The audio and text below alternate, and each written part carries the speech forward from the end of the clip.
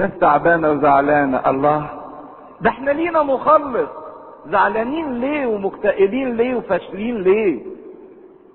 لان احنا لم نحيا بعد مع هذا المخلص. عشان كده مهم لما نيجي نقف ونصلي الآية دهيت ان احنا نعرف عملنا اللي ربنا بيعمله لنا كأبناء وكأولاد ليه.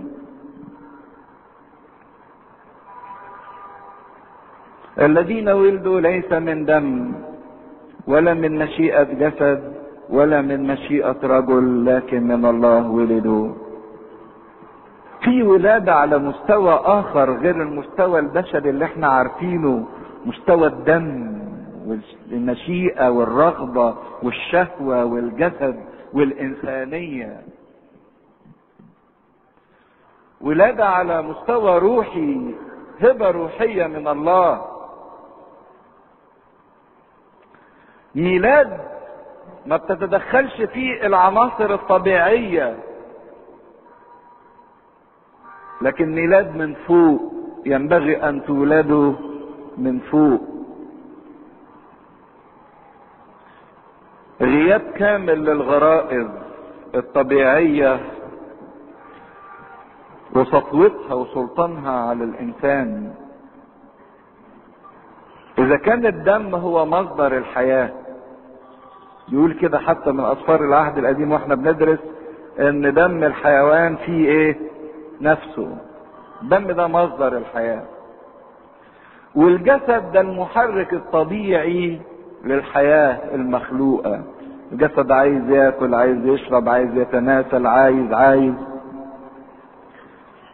الانسان هو مجموع اتحاد الجسد بالدم، الجسد والنفس.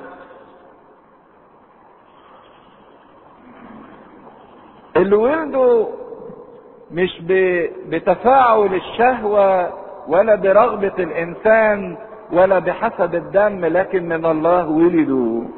ولادة من فوق، ولادة طبيعية تقدر ترفعهم الولادة الجديدة دي فوق مستوى الدم وفوق مستوى الشهوة وفوق مستوى الانسان.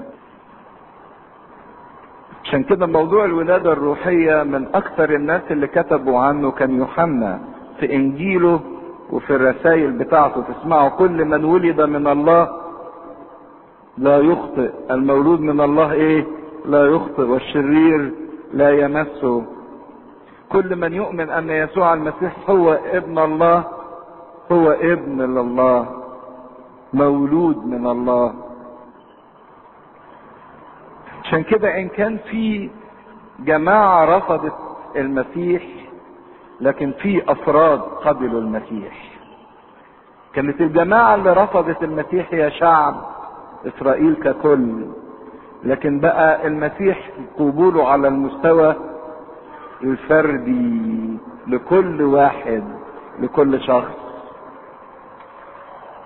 يمكن الحتة دي توضح لنا اكتر. قال الله فشل في خطته اللي كان حاططها من اجل الخليقة لما جاء الى خاصته وخاصته لم تقبله. وابتدي يعلن الكلمة صار جسدا وحل بيننا ورأينا مجده، مجد كما وحيد لأبيه مملوء نعمة وحقا. والآية اللي جاية دي هي كل سر التجسد بكل بركاته. التجسد ده مش مجرد ان الله صار جسدا، وايه طبيعة هذا التجسد وايه البركات اللي موجودة ليا، زي ما بيقول هنا مملوءة نعمة وحقا، ونحن اخذنا من امتلائه نعمة فوق نعمة. ايه اللي ليا في تجسد المسيح؟ لاني اخشى اكون ان ليا حاجات كتيرة جدا في تجسد المسيح وانا مش متمتع بيها، لاني ما بعرفهاش او لاني ما اديتهاش اهمية. ده اللي هنتكلم عنه المرة الجاية من خلال الكلمة صار جسدا وحل بيننا. ولما صار جسدا وحل بيننا نقدر نراه، نشوفه، ونشوف النعمة والحق ونشوف كل شيء احنا محتاجين ليه. في حد يحب يسأل حاجة في الجزء ده؟ هو اذا كان اليهود زي ما بيقول بولس الرسول بذلتهم صار خلاص للامم، لما اليهود رفضوا المسيح الامم قبلوا المسيح. طب لو اليهود قبلوا المسيح، اذا كان بذلتهم وبرفضهم صار خلاص، طب قبولهم يولد ايه بقى؟ ده مش خلاص وبس، ده خلاص في كل الايه، خلاص جبار جدا. اذا كان برفضهم صار خلاص، طب بقبولهم غنى زي ما بيقول عنه في روميا، غنى لكل العالم ولكل الايه الخليقة. وهو ده اللي الكنيسة بتنتظره في اخر الدهور، قبول هؤلاء الناس لشخص المسيح. والكلمة صار جسدا وحل بيننا ورأينا مجده مجدا كما لوحيد من الآب مملوء نعمة وحقا. يوحنا شهد له وماذا قائلا: هذا هو الذي قلت عنه أن الذي يأتي بعدي صار قدامي، لأنه كان قبلي. ومن ملئه نحن جميعا أخذنا ونعمة فوق نعمة، لأن الناموس بموسى أعطي، أما النعمة والحق فبيسوع المسيح صار.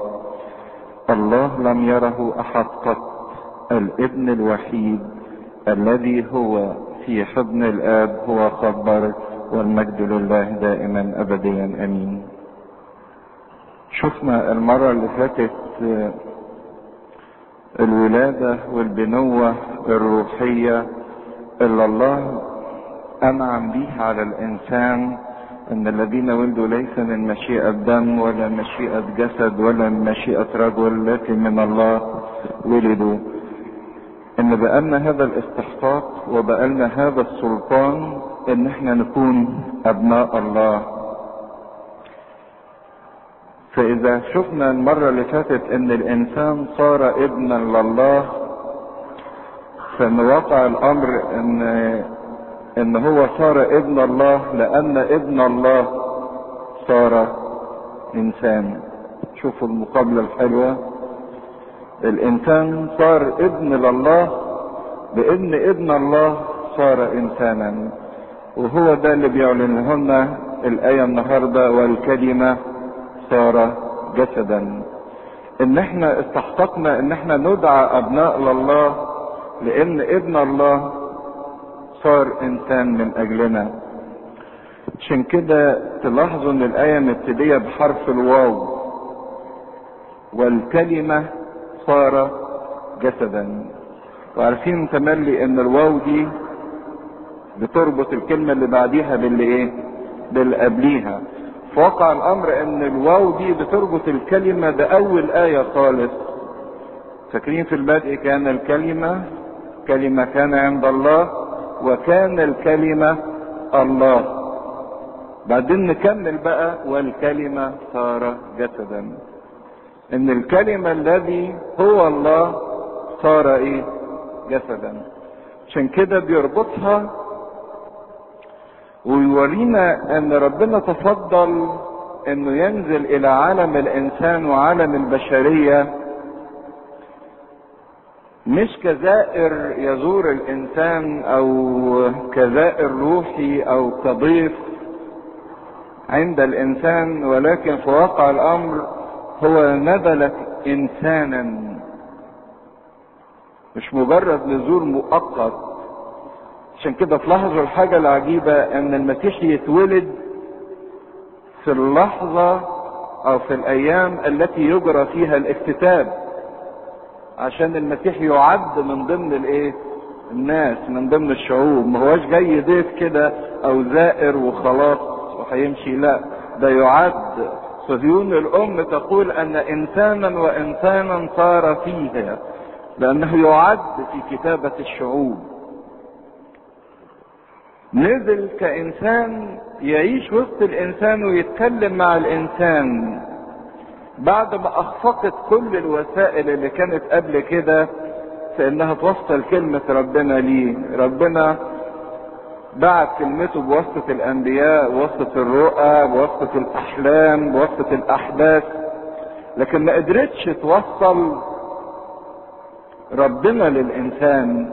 فكان القرار ان ربنا بنفسه ينزل ككلمة تؤدى في حياة الانسان وتوجد في حياة الانسان. عشان كده في العبرانيين يقول بولس رسول الله بعد ما كلم الاباء بانواع وطرق كثيرة. ربنا كان بيكلم في العهد القديم بانواع وطرق كثيرة، كلمنا في هذه الايام الاخيرة في ايه بقى؟ في ابنه. جه يقدم نفسه للانسان ككلمة بعد ما فشل كل النبوات وكل الرموز انها تقدم او تعرف الله للانسان. عشان كده جه معاه الحياة الابدية، جه معاه النور، جه معاه الخليقة الجديدة، جه معاه التبني، جه معاه كل شيء يقدمه الى الانسان. فنشوف التقابل العجيب جدا الحلو ازاي ان الازلية تحتضن الزمن. الآية الأولانية في البدء كان الكلمة في الأزل. ازاي الأزل ده يحتضن الزمن، فتقابلها صار دخل في الزمن، صار في الجسد. وبعدين نشوف انعطاف الله ناحية الإنسان وازاي ان ربنا بيتحرك ناحية الإنسان. يقول في أول آية كان عند الله. اللي كان عند الله ده دلوقتي حل بيننا، بقى معانا. فازاي الله يحتضن الانسان؟ زي ما الازلية احتضنت الزمن، الله يحتضن الانسان، بقى معانا. وازاي ان كان الكلمة الله هو صار جسدا. فهنا نشوف التقابل العجيب ما بين الله وما بين الانسان في شخص السيد المسيح. كأن يوحنا فضل طاير محلق زي النسر في سماء اللاهوت وفي سماء الأزلية، وفضل طاير بينا منذ الأزل لحد ما استقر بينا إلى النقطة دي اللي عايز يوصلها لنا، نقطة تجسد السيد المسيح. إن الله صار جسدا، الكلمة صار جسدا. وكلمة صار من أخطر التعبيرات اللي الكنيسة بتتمسك بيها. خدوا بالكم ان كلمة صار ما تعنيش التغير او التحول. يعني لما بقول حاجة بقت حاجة يعلق في ذهننا ان الحاجة دي تحولت لحاجة ايه تانية. لكن الكلمة لما صار جسدا مش معناها انه توقف عن ان يصير كلمة او اخذ شكل تاني، ولا تحويل، لا تغيير ولا تحويل، لكن تفيد انه اتخاذه درجة من الاستعلان تتناسب مع ادراكات الانسان. الله ظاهر في الجسد. كلمة صار لا تفيد التغير ولا انه تحول الى جسد. يعني الطبيعة الالهية ما تحولتش الى جسد ولا تغيرت الى جسد، لكن استعلنت، ظهرت في صورة الجسد. وده بسبب عجز الانسان وضعف ادراكه انه ما كانش قادر يوصل للكلمة وان هو يتفاعل معاها، فالله ظهر في صورة الجسد. شفنا في الآية الثانية يقول كل شيء به كان، واتكلمنا كان دي معناها كل شيء به خلق، كل شيء به صار. وهنا في كلمة الكلمة صار جسدا. حد كده يكون صاحي ويربط بين الكلمتين. كل شيء به صار، وهنا الكلمة صار جسدا. هو عايز يعلن ايه؟ الخليقة القديمة او الانسان القديم كان به، وايضا الخليقة الجديدة تكون ايضا ايه؟ به وفيه. لان المسيح هو اصل الخليقة القديمة وايضا هو اصل الخليقة الجديدة، كله كان به. لان احنا في المسيحية ما بنعتبرش كخليقة عتيقة، ولكن هو ذا الكل قد صار جديدا، وحتى هذا الجديد ايضا تم بواسطة المسيح. برضك كلمة صار ما قالش انه اخذ جسد، تفرق كتير. لو قال انه اخذ جسد ممكن فعل اخذ يفيد انه ممكن ان اللي اخذ ده ممكن يسيب يترك او يتخلى عن اللي اخذه. لكن هو الاخذ بتاعه للجسد ده كان اخذ دائم، لا يعني او لا يفيد ابدا انه ممكن هيتركه بعد شوية. عشان كده هنشوف ان بعد ما المسيح اتم الموت والقيامة الجسد ده ما رماهوش، ما تخلاش عنه.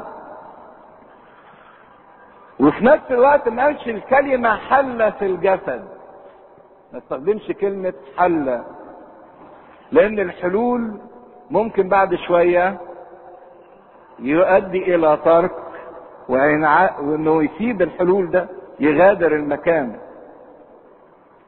او يخلي هذا المكان.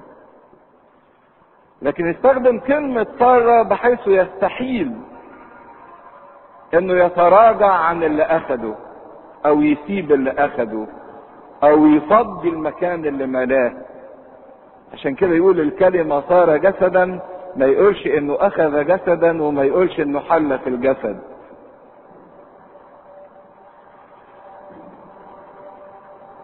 كلمة جسد باليوناني صاركت مش تعني انه بقى انسان ما وخلاص، لا، ده اخذ الطبيعة البشرية بكل خصائصها. صاركت يعني طبيعة بشرية بكل الخصائص والمميزات بتاعتها، وكأنه صار بشرا. ما قالش والكلمة صار انسانا، لكن الكلمة صاركت بشرا. ويستخدم يوحنا تعبير ايضا تاني عن تجسد المسيح في الرسالة بتاعته الاولى، يقول كل روح يعترف بيسوع المسيح انه قد جاء في الجسد هو من الله. فيوحنا يستخدم صار ويستخدم فعل جاء في الجسد، لان صار تعني انه اخذ الطبيعة البشرية بكل معناها. وكلمة جاء تفيد ايضا بحاجة ان الديمومة انها مستمرة على طول. جه ويستمر في هذا المجيء، انه مجيئه لا ينتهي.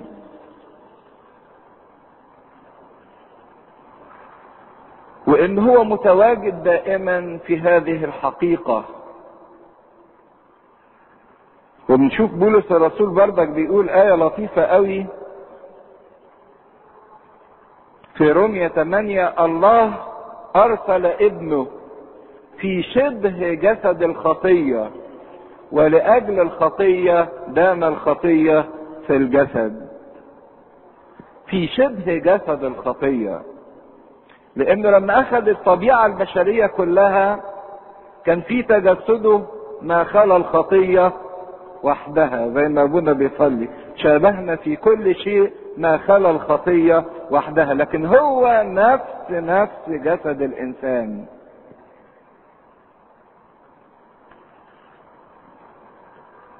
لكن السؤال العجيب، الله، طب ازاي الطبيعة الالهية اللي كنا لسه بنتكلم عنها المرات اللي فاتت ان هي نور، ونور افضل من لمعان الشمس، ونور مشرق ونور يضيء، ازاي الطبيعة الالهية دي لما صارت في الجسد ما كانوش الناس اللي شافوا المسيح شايفين المسيح منور وهو ماشي؟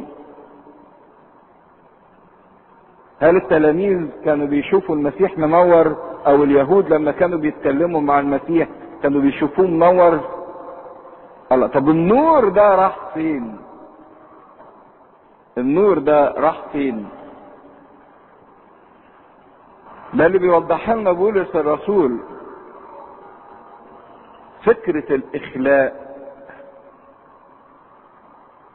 أن صار هذا النور محجوب في هذا الجسد لأنه أخلى ذاته آخذا صورة عبد صائرا في الهيئة كإنسان. ده اللي هو مين؟ الذي كان على صورة الله لم يحسب خلس أن يكون معادلا لله. عشان كده فكرة الإخلاء في ان الله المسيح حجب مجده لكي ما تستطيع الناس ان تقترب اليه، لكن في نفس الوقت المجد ده كان موجود بدليل انه استعلن مرات كتيرة، زي ما هنشوف ان يوحنا يشهد يقول ورأينا مجده. لكن كان محجوب عن الانسان من اجل ان الانسان يقترب من شخص المسيح، لان ما كانش الانسان يقدر يقترب الى شخص الله وهو ما زال في خطيته وهو ما زال في ظلمته، ما كانش يحتمل. عشان كده اخلى ذاته اخذا صورة عبد طائرا في الهيئة كانسان. هو ده الاخلاء اللي حمله المسيح، وهذا الاخلاء بالرغم من انه اخلاء على مستوى عالي جدا الا انه لم ينقص من خصائص اللاهوت ومن مجد اللاهوت، ولم يؤثر في اللاهوت. عشان كده بولس الرسول يقول في رسالة كولوسي لان فيه سر ان يحل كل ملء اللاهوت. عشان ما حدش يفتكر ان المسيح لما تجسد انه نقص من مجد الوهيته او فقد من خصائصه. في نفس الوقت اذا كان اللاهوت لم ينقص بتجسد المسيح فايضا اللاهوت لم يزيد بتجسد المسيح. في واحد يقول الله، طب هو مش المسيح اللاهوت ده لما ظهر في الجسد اضيف اليه الجسد؟ يعني ربنا زاد حاجة؟ ايه رأيكم؟ لما المسيح اخذ الجسد ربنا زاد حاجة في خصائصه؟ زاد؟ اضيف اليه شيء؟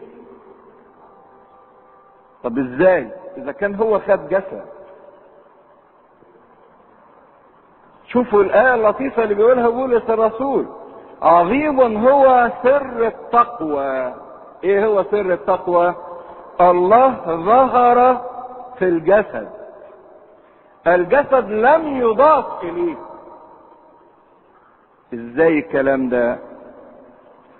اصل الجسد وكل الخليقة كانت موجودة في المسيح منذ الازل. فاكرين لما اتكلمنا ان العالم ده كله كان موجود في ذهن المسيح؟ فالجسد ده شيء لم يضاف على طبيعة المسيح لانه موجود في طبيعته. لكن هذا التجسد ان الله ظهر، مش اخذ جسدا، الله ظهر في الجسد لم يضاف عليه. ربنا ما زادش حاجة لانه اصلا كان فيه وكل الخليقة كانت فيه. عشان كده تلاحظوا ملاحظة عجيبة قوي ان في العهد القديم كان الله مرات كتيرة يتراءى في شكل ملاك، والملاك ده مش كان خليقة من خلائق الله؟ اذا الملاك كان موجود في طبيعة الله لانه هو خالق الملاك. وبعدين في العهد الجديد الله ظهر في خليقته اللي هي الانسان، لم يضاف اليه شيء جديد. ربنا ما زادش لان هو الكمال والكل كان موجود فيه. عشان كده بولس الرسول كان خطير قوي في هذا التعبير ان الله ظهر في الجسد، مش اضيف اليه جسد، مش اخذ جسد او حل في جسد. عشان كده نشوف الطبيعة البشرية الكاملة لما تتحد مع الطبيعة الالهية، وحسب ايمان كنيستنا الارثوذكسية اللي بتسمعوها ابونا بينطق بيها ساعة التناول، يقول كده: بغير اختلاط ولا امتزاج ولا تغيير. 3 حاجات. ان اللاهوت لما اتحد بالناسوت مش الاتنين دابوا في بعض، او اللاهوت نقص من خصائصه او زاد في خصائصه، لا، دون اختلاط ولا امتزاج. ظل اللاهوت محتفظ بخواصه، وظل الناسوت محتفظ بايه؟ بخواصه كاملة، دون اختلاط ولا امتزاج ولا تغيير ولا تحول، لكن هو اتحاد كلي، اتحاد مطلق. ظل الناسوت محتفظ بكل الخواص بتاعته، وظل اللاهوت محتفظ بكل الخواص بتاعته من غير ما الاتنين يتمزجوا ببعض او يختلطوا ببعض. عشان كده يصر انه يقول بغير اختلاط ولا امتزاج ولا تغيير ولا تحول ولا استحالة. ايمان كنيستنا ان المسيح طبيعة واحدة من طبيعتين، طبيعة واحدة من طبيعتين، عكس الكنائس الغربية اللي بتؤمن بالطبيعتين والمشيئتين. ايه الطبيعتين وايه المشيئتين؟ هو قالوا ان المسيح هو الله وانسان. لما كان بيتضرب وبيتصل عليه وبيبكي كان انسانا، ولما كان يصنع معجزة كان الها. لكن احنا بنقول لا، ان المسيح مش الله وانسان، لكن المسيح هو الاله المتأنس، طبيعة واحدة من طبيعتين ومشيئة واحدة.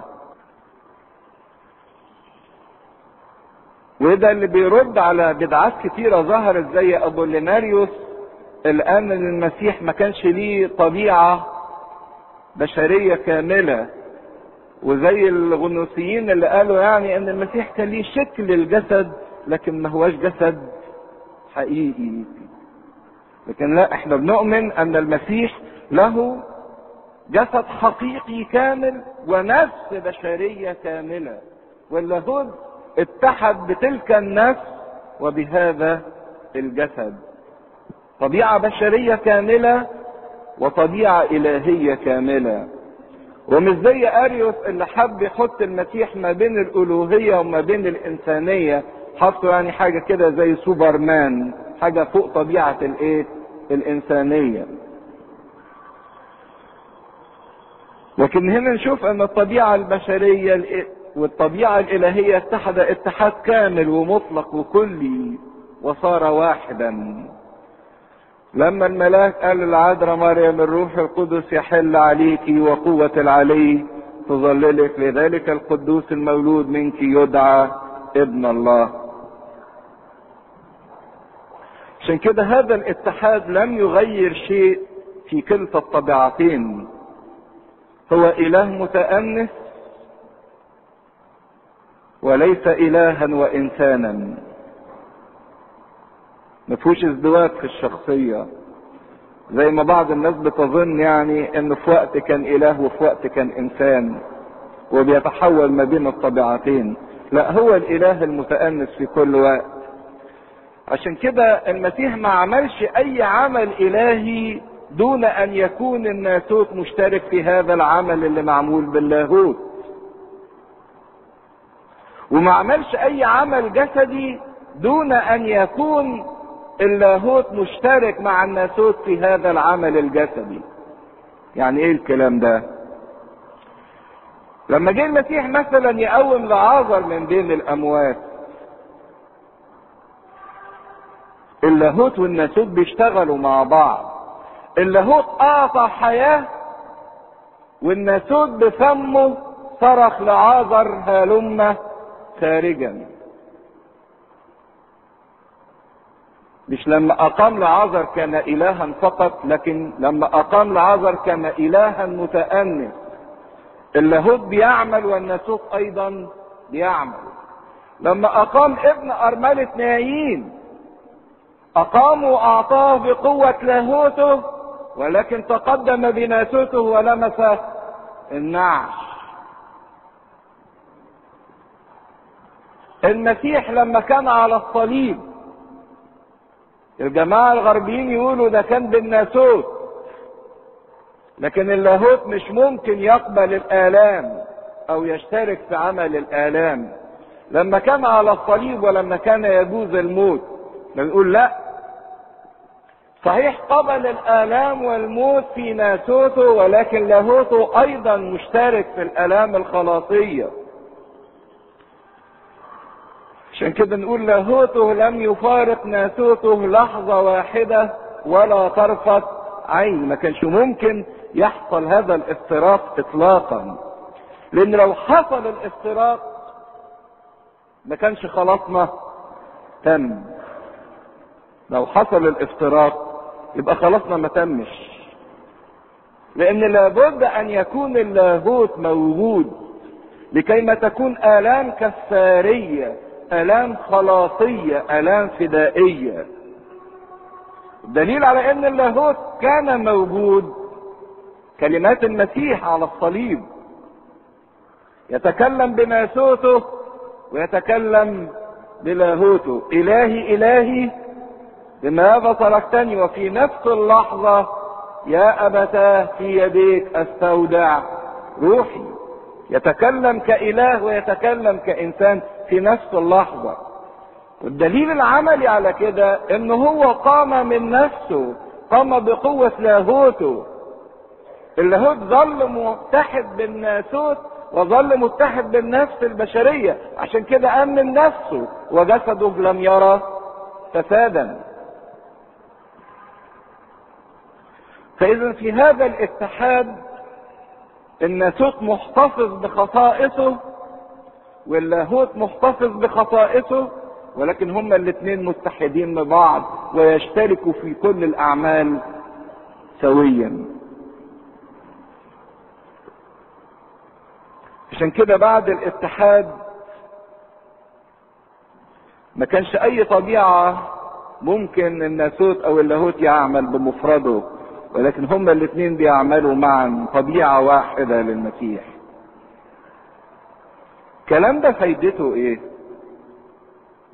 مش عشان نوجع دماغنا. الكلام ده خطير جدا على المستوى الاختباري،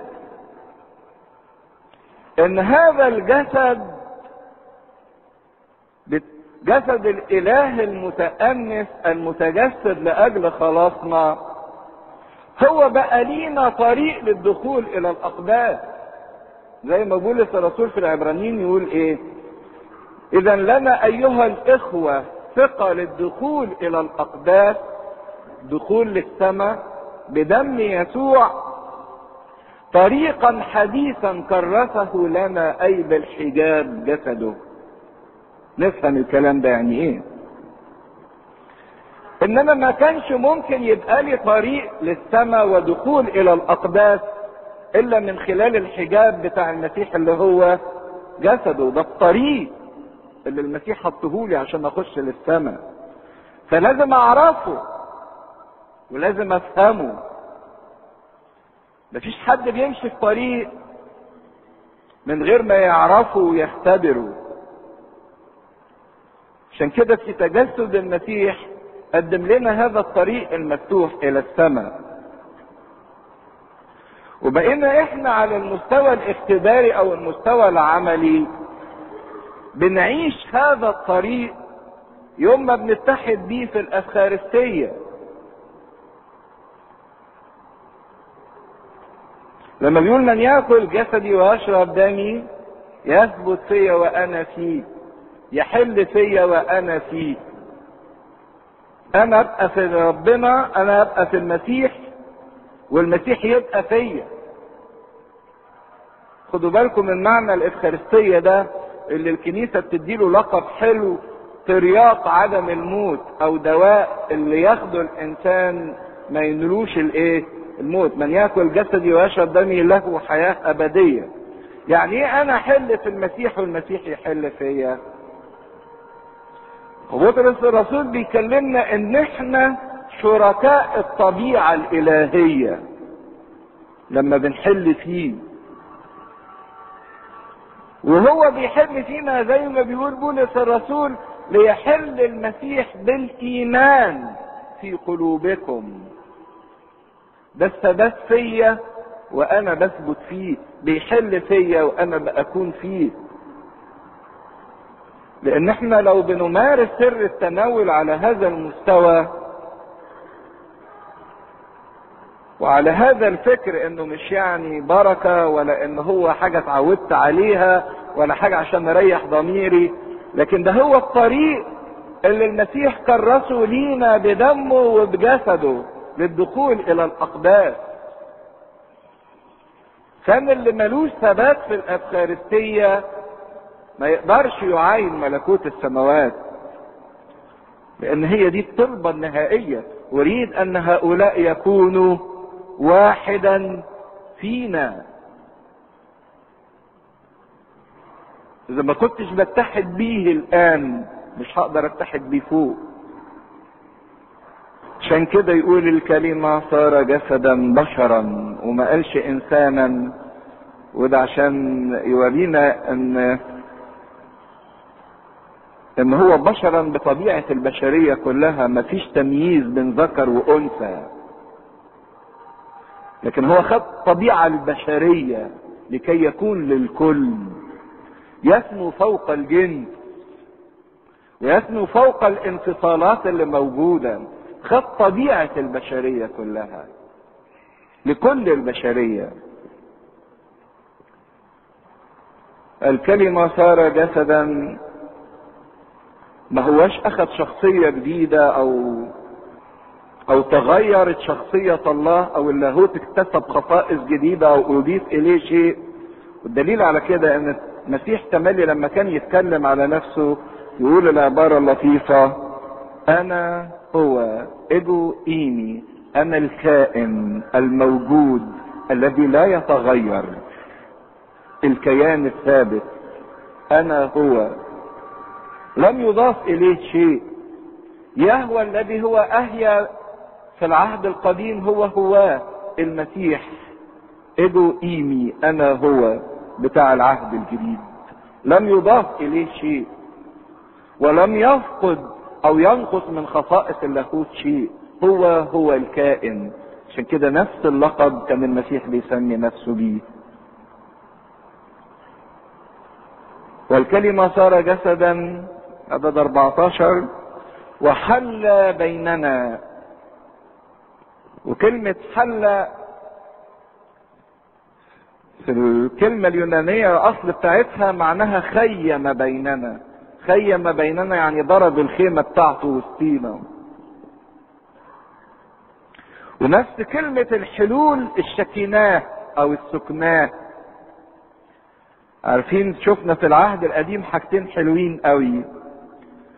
في سفر الخروج اتكلمنا عن خيمة الاجتماع، ان ربنا اختارها لكي ما يسكن وسط شعبه، وكانت الخيمة دي على نفس مستوى خيام الشعب اللي حواليها، ما كانتش مرتفعة عنها ولا تحت منها، لكن كانت على نفس المستوى.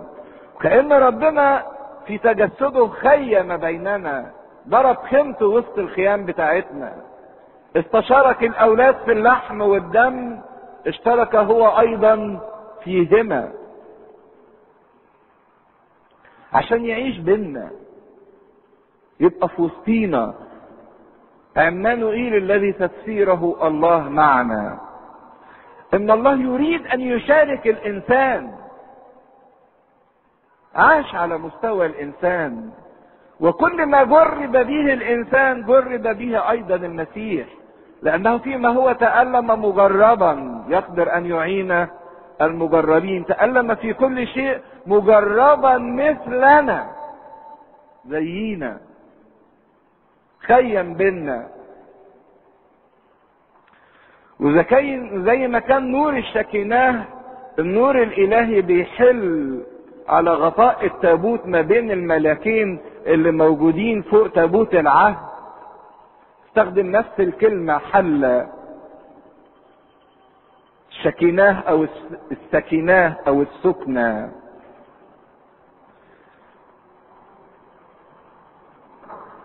عشان كده تبصوا تلاقوا بقى كياك داخل وفي تسبيحة يوم الحد الغطاء ده اللي بيسموه باليونانية دي إلاستيريون.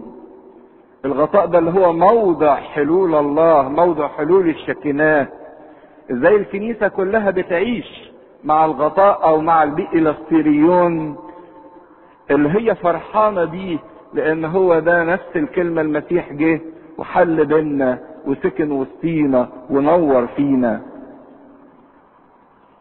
ولما حل بينا رأينا مجده، شفنا المجد بتاعه.